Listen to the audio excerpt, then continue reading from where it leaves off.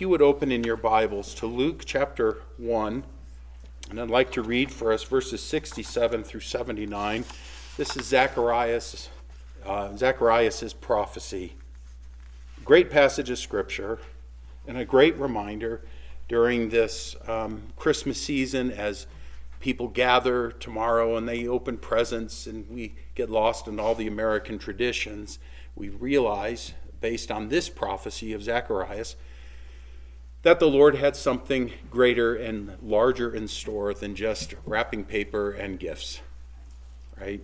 If you would again listen now to the Lord's word as I read verses 67 through 79. This is the Lord's word.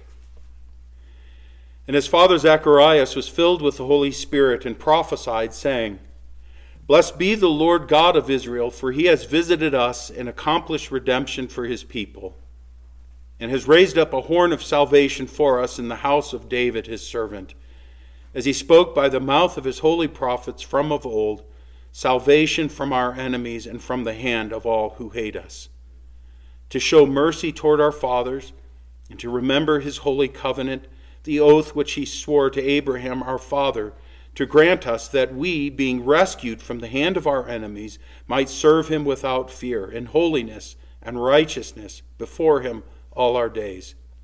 And you, child, will be called the prophet of the Most High, for you will go on before the Lord to prepare his ways, to give to his people the knowledge of salvation by the forgiveness of their sins, because of the tender mercy of our God, with which the sunrise from on high will visit us, to shine upon those who sit in darkness and the shadow of death, to guide our feet into the way of peace. This is the Lord's word. Would you bow with me, friends, as we pray and ask the Lord's blessing? Again, our Father in heaven, how grateful we are to you for your loving kindness towards us. What a wonderful blessing it is that we have the Word of God, your Word, the Bible. We can know your thoughts, that we can know the truth, and the truth that sets us free.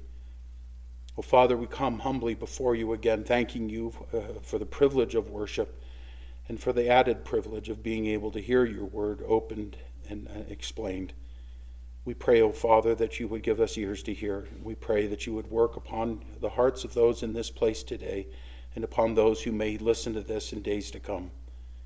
O Father, we pray that we will not be lost in all of the trappings of this season, but that we would remember that the great gift and the great salvation you have given is the gift of your Son, the salvation that is accomplished only in him. Bless now this word going forward, and bless the ears of these people. And we ask this all for the glory of Christ, in whose name I pray. Amen. I want to tonight point your eyes to the great hope and the great salvation we have in Jesus Christ. These holidays, Christmas, Easter, typically what our culture celebrates, and it always concerns me that we get lost. We get lost in why we celebrate these holidays. We celebrate ham, and we have eggs, and we have presents, and we have all of these things. Of course, I'm combining these holidays. We don't have eggs at Christmas in our house, but actually we do. But that's an aside. We have this great salvation that is given for us, and I'm sad that people don't stop to recognize these things, because really this is what life is about. And so tonight we want to look at the great salvation we have in Jesus Christ, that you might praise him for what he has done. Here in Luke's gospel, Luke starts off his gospel account by saying that he has recorded everything in consecutive order so that Theophilus, the man to whom he is addressing, and we would say you and you all may know the exact truth about the things that have been taught. In verses 67 through 79, the passage I just read, we are told that these words are spoken by Zacharias. He's a priest in Israel, who, having his mouth opened and his tongue loosed, being full of the Holy Spirit, he would prophesy. That is, he would speak forth God's word and would foretell what God was going to do. Being that Zacharias here is serving as God's mouthpiece, he is not speaking a dreamer's dream, meaning that Zacharias has not conjured up this message. It is not a message of his own imagination, but he is speaking God's perfect word, a word that is true, that is accurate, and a word that will come to pass and has come to pass. This is what Luke has recorded. And in verse 67, we read this, "And his father Zacharias was filled with the Holy Spirit and prophesied." It is a message of praise, again, forthtelling what God has done. So a prophet had two functions. He would either speak forth the word, saying, "Thus saith the Lord," or he would foretell events that were to happen. We find both of these occurring now in Zacharias' message. He praises the Lord God for his great salvation, thus establishing for us reason to praise the Lord and to believe the message that John, his son, in time would preach. So he exhorts us to praise the Lord God for what he has done. Again, listen to verses 68 through 75. He writes, or he speaks, "Blessed be the Lord God of Israel, for he has visited us and accomplished redemption for his people, and has raised up a horn of salvation for us in the house of David his servant, as he spoke by the mouth of his holy prophets from of old, salvation from our enemies and from the hand of all who hate us, to show mercy toward our fathers and to remember his holy covenant, the oath which he swore to Abraham our father, to grant us that we, being rescued from the hand of our enemies, might serve him without fear." He blesses, or he praises, the Lord, the God of Israel. Again, Zacharias begins with praise to the Lord. He is moved to lift up the Lord, to exalt him, the covenant-keeping God of Israel. A covenant, again, being a promise, an arrangement that God says, "I will do this." Marriage is a covenant, right? Where two people enter into this, and the only thing that can separate them is death. And so it's an arrangement that God has instituted, this covenant. And here, this covenant-keeping God of Israel, because of the great things he has done, Zacharias now blesses the Lord, or gives praise to him. You've got to understand that the backstory to Zacharias and Elizabeth is a wonderful story. They are older folks, and you can read this throughout Luke chapter 1. They are older folks, both advanced in years, and they can't have children. They are beyond the stage of having children. They are both righteous, pious individuals. They're not perfect people, but they are a man and a woman who fear the Lord and desire to do what is right in the sight of God. They walk blamelessly in all the commandments and requirements of the Lord. And the days in Israel are dark. They're tremendously dark. We think of what's occurring now in our country, and we just shake our heads and we say, this country's winding down. We've come under a cloud, and we see this, we experience and feel this heaviness. In Israel, it was no different. The days were dark spiritually for Israel. There's been silence for 400 years. God has not sent a prophet in all of that time to bring a word. He has not spoken since the days of Malachi, and now they are under Roman rule. 400 years, that's long enough for a person to say, I think God has forgotten us. Maybe there'll never be deliverance for us as a people. We are under this bondage. It's heavy. He hasn't spoken to us in all this time. And here this man, Zacharias, is given a message by the angel Gabriel. The message is that Zacharias' prayer has been heard. So imagine he goes into the temple. He's doing his duties. He's an older man. He's got an older wife, a pious man, fulfilling his obligations, doing what he's supposed to do. And he's in there a long time. And everyone's wondering, what's wrong with this guy? Did he die somehow in there? Was he ever going to come out of this place? But an angel has come. Gabriel has come to him. And he tells Zacharias that his prayer has been heard, and that your barren wife, Elizabeth, is going to have a son, and you are to give him the name John. And for a man and a woman who delight in the Lord, their hearts, I'm sure, were likely to explode, as I know mine would, with joy to know that their son, and I'm quoting here, he will be great in the sight of the Lord, and he will drink no wine or liquor. He will be filled with the Holy Spirit while yet in his mother's womb, and he will turn many of the sons of Israel back to the Lord their God. It is he who will go as a forerunner before him in the spirit and power of Elijah, to turn the hearts of the fathers back to the children, and the disobedient to the attitude of the righteous, so as to make ready a people prepared for the Lord. Can you imagine how Zacharias' heart must have exploded at this news? A man who feared the Lord, who loved the Lord, and who wanted to see Israel delivered, and to have an angel appear to him while in the temple, while serving, and to have this message so told to him: your prayers have been heard. And not only are you going to have a child, but your great concern for the glory of God and the good of Israel, your child is going to be the one who is used to usher in this good news. I can't imagine greater news to be given to a man and a woman in their position. But because he questioned and did not believe the angel's message, he was struck dumb. He did not speak, unable to speak for 9 months. He went into that temple doing his service, saying, "I'll see you in a little bit, fellas, and I'll be back." And he came out of that temple and he's saying nothing. What's wrong? He's got a glow about his face. He's pointing at his mouth. He's motioning with his hand. He can't talk. He's been struck dumb. He's not going to be able to say anything. And he's unable to speak for 9 months. Friends, this is a lot of time. When you can't speak for 9 months, that's a lot of time to reflect on the words of the angel. 6 months into Elizabeth's pregnancy, she gets a visit from her cousin Mary, who now, by the power of the Holy Spirit overshadowing her womb, is carrying in her a baby, the Lord Jesus. She and Elizabeth, together 3 months nearly, no doubt spend a lot of time talking about the mercy and goodness of God. Zacharias is unable to say anything during that time. He's just listening. He's listening as the women are talking. He's pondering, he's meditating on what Mary had said in her Magnificat. Do you wonder at the fact that his very first words were words of praise? If you look at verse 64, we're told, and at once, remember his name is John. That was, verboten. You don't name someone John when your dad's name is Zacharias. You name him Zacharias or something like this. But everyone said, no, you shouldn't name him. No, we're going to name him John. It's an act of faith.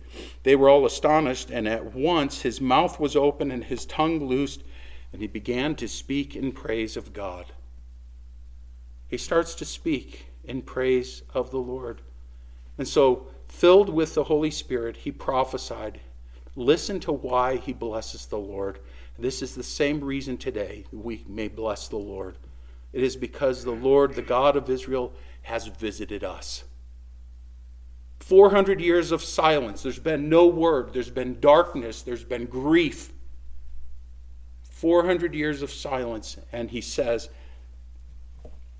"Blessed be the Lord God of Israel, for he has visited us and accomplished redemption for his people, and has raised up a horn of salvation for us in the house of David, his servant." He has visited us. This is a peculiarity in Hebrew. When they talk, or when Zacharias says he has visited us, it means to look upon a person in order to help them or benefit them. We talk about a visit being, I'm going over there and I'm going to have some coffee. We're going to eat some chips and dip. We're going to do something like this. That's not at all what it means to visit somebody here in the scriptures. Jesus said in Matthew 25:36, I was naked and you clothed me. I was sick and you visited me. I was in prison and you came to me. So here, when Zacharias says that he has visited us, it is rather a visit like a doctor would make to an ailing, diseased person. Israel is suffering, and the Lord has visited us. And not only has he visited us, but he has accomplished redemption for his people. To redeem something is also to ransom it. And it's what occurs when a slave is purchased or when someone's freedom is bought. Israel was in bondage to Egypt. The Lord had redeemed them out of that slavery in order to serve him. And so he says the Lord has accomplished redemption for his people. He's redeemed us. He has bought us out of slavery. And he continues by saying he has raised up a horn of salvation for us in the house of David, his servant. The horn itself symbolizes power. Not to think of it as a horn like a trumpet, but as the horn, as an ox has horns, or a ram or a bull. They have horns. The horn symbolizes power. In fact, it symbolizes destructive power. David would write in Psalm 22, "Save me from the lion's mouth, from the horns of the wild oxen. You answer me." That is, from among the descendants of King David. Remember, as we've been looking at Matthew 1, that Jesus is the son of David, because he is the legal heir of the throne of Israel. The Lord had raised up a horn to defeat their enemies, thus securing their salvation. At this time, again, Israel is under Roman control. They know what it is to have an enemy. As we see the life of Christ unfold, we see the people love Jesus because they thought that he was going to deliver the Israelites, the Jews, from Roman control. Boy, were they mistaken. That's not why he came, to deliver them from Roman control. And so they have this tangible enemy, and this is why Zacharias breaks into praise. Do you realize how long it has been, how dark it has been for them, and the message that he is now rejoicing in the Lord concerning? The message he brings, however, is not a new message, but it's an ancient message. And he goes on to say in verse 70 and 71, "As he spoke by the mouth of his holy prophets from of old, salvation from our enemies and from the hand of all who hate us." The Lord has accomplished, and he speaks this way, he has accomplished what he had planned from the very beginning, way back in the beginning of Scripture. And this is the most astounding thing, that everything that Zacharias is saying here is nothing new. But it's the same message that has always been brewing. In other words, God doesn't have two plans. He has one plan. And that plan was unfolding from the very beginning of time. In Genesis 3:15, what did the Lord promise? He said that he shall bruise you on the head and you shall bruise him on the heel. In Numbers 21:8, Moses was instructed to make a fiery serpent and set it on a standard, and it shall come about that everyone who is bitten, when he looks at it, he will live. Remember, that is quoted in John 3, right? And Moses in Deuteronomy 18 would write, "I will raise up a prophet from among their countrymen like you, and I will put my words in his mouth, and he shall speak to them all that I command him." And David would write in Psalm 110, "The Lord says to my Lord, sit at my right hand until I make your enemies a footstool for your feet." And Isaiah in chapter 7:14 would say, "Behold, a virgin will be with child and bear a son, and she will call his name Emmanuel," which means God with us. And in chapter 9 of Isaiah, verse 6, we are told, "A child will be born to us, a son will be given to us, and the government will rest on his shoulders." And if this weren't enough, we have Jeremiah and Zachariah and Daniel and Micah and Malachi, all these prophets, all foretelling of a salvation that was to come. They all spoke of one who was to come, who would deliver us from the hand of our enemies, from all who hate us. One commentator said, when through David's offspring God rescues his people from all their enemies and bestows salvation upon them, he is thereby showing kindness to the fathers with whom he established his covenant. By doing these, he would show mercy to our fathers. Do you understand that God long ago made a promise? And he said, I'm going to redeem my people. I'm going to deliver them from their enemy. And by doing this, he would show mercy to our fathers. How? Mercy is what is shown to us suffering people. God long ago made a promise, swore an oath by himself to Abraham. We are told in Genesis 22:15 through 18. If you will listen to this as I read it, Genesis 22:15 through 18. We read this. Then the angel of the Lord called to Abraham a second time from heaven and said, By myself I have sworn, declares the Lord, because you have done this thing and have not withheld your son, your only son. Remember, this is the context of Abraham offering up Isaac. And Isaac was the sacrifice.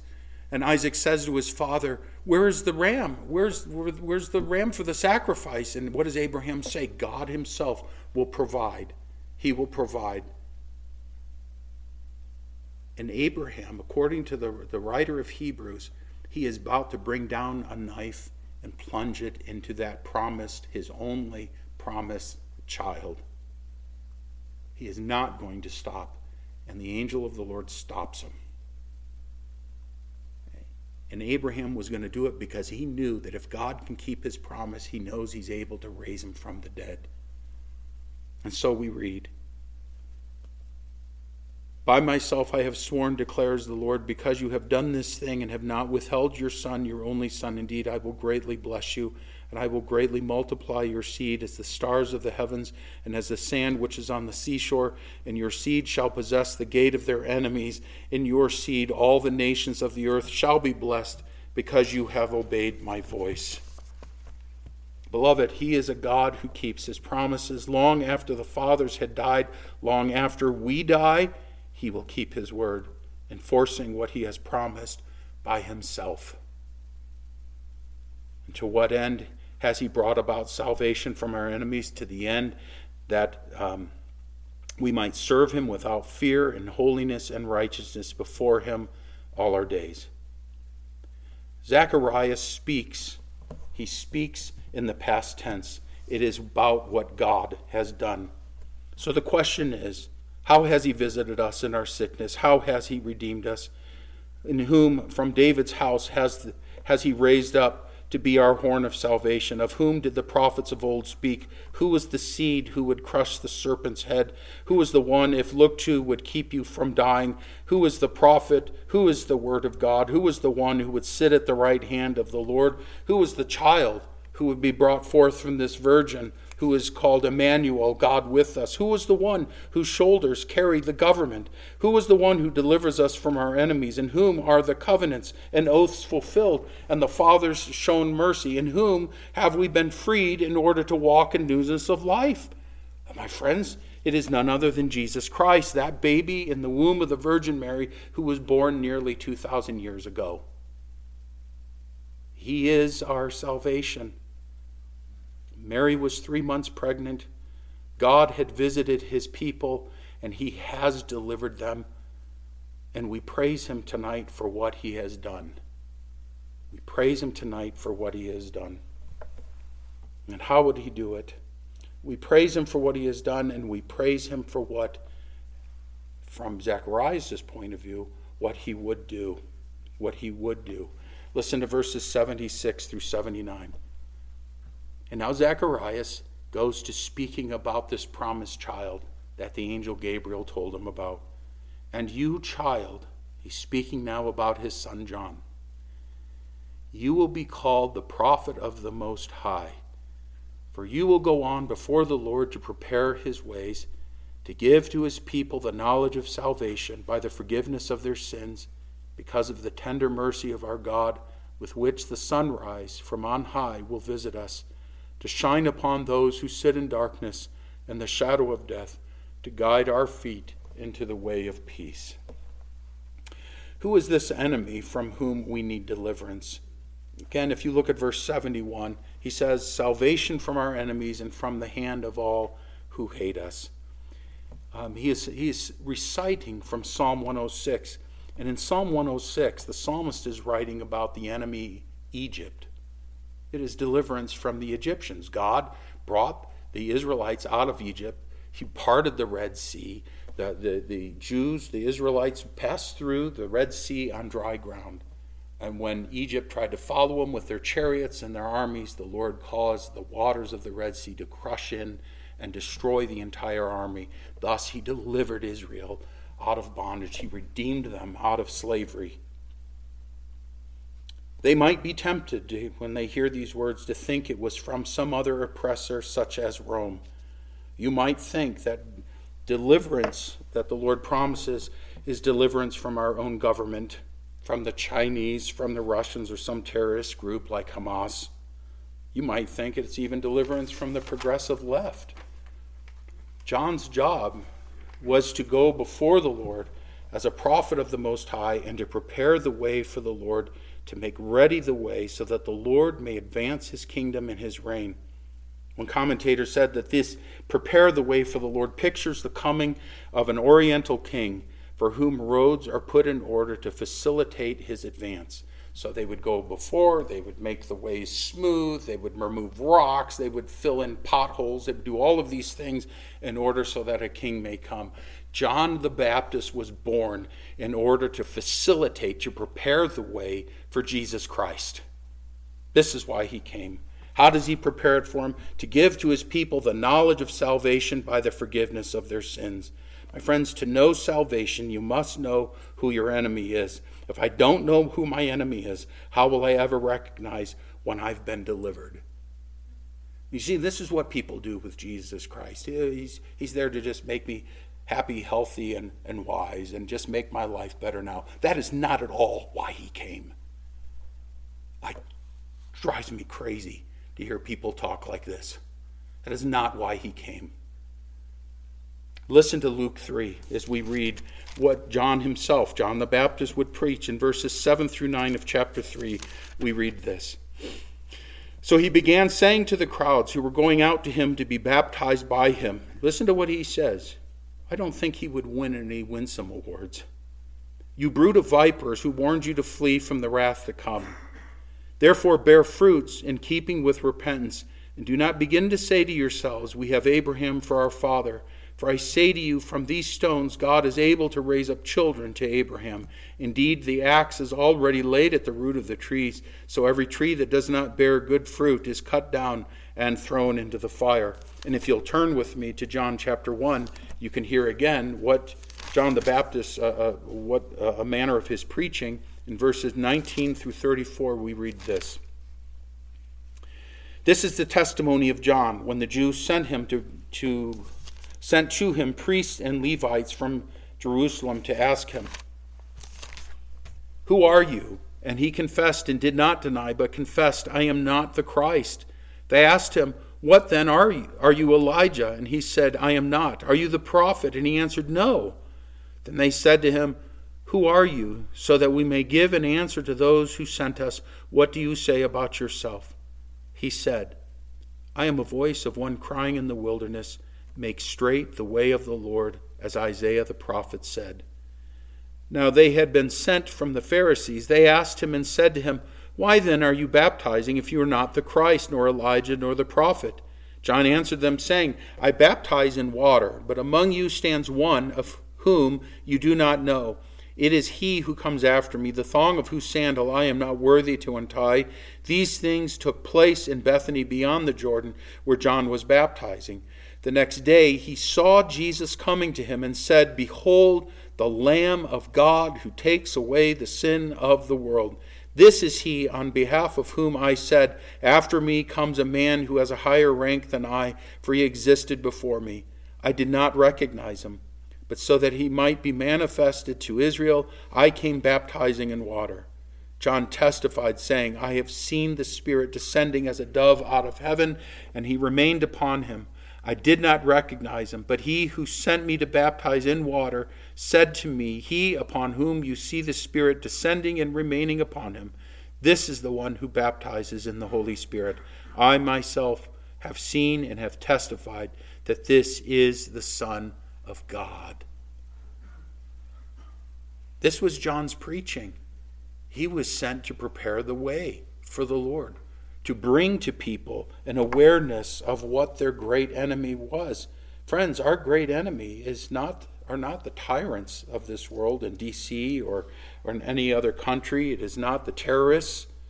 Our great enemy is Satan. It is Satan. And our problem is our sin, which has brought us under the judgment of God. 2,000 years ago, these words were spoken. And this is no different than it is today for us. And while people are looking for freedom from governments and from government control, your biggest problem is Satan and your sin that has created a chasm between you and a holy God. And we have no hope apart from Jesus Christ. There is only one solution. There is only one way that our sins may be forgiven, that our sins may be pardoned. And it is only in Jesus Christ. Only with the forgiveness of your sins can you be delivered from the judgment to come. And only in his Son, our Lord Jesus Christ. This would be accomplished only because of the tender mercy of our God. Only because God has looked upon us with pity. He has visited us in our despondency, seen us as slaves in bondage without hope, and has raised up a horn for us, with which the sunrise from on high will visit us. This is why Zacharias is praising the Lord. The Lord has visited with this great salvation. The prophet Malachi would say, just before that 400 years of silence, in chapter 4, for behold, the day is coming, burning like a furnace, and all the arrogant and every evildoer will be chaff. And the day that is coming will set them ablaze, says the Lord of hosts, so that it will leave them neither root nor branch. But for you who fear my name, the Son of Righteousness will rise with healing in its wings, and you will go forth and skip about like calves from the stall. You will tread down the wicked, for they will be ashes under the soles of your feet on the day which I am preparing, says the Lord of hosts. That is, God has sent his Son to shine upon those who sit in darkness and the shadow of death, to guide our feet into the way of peace. This was John's purpose, to prepare the way of the Lord, to show them their need of the Savior by exposing their sin. That's why John came.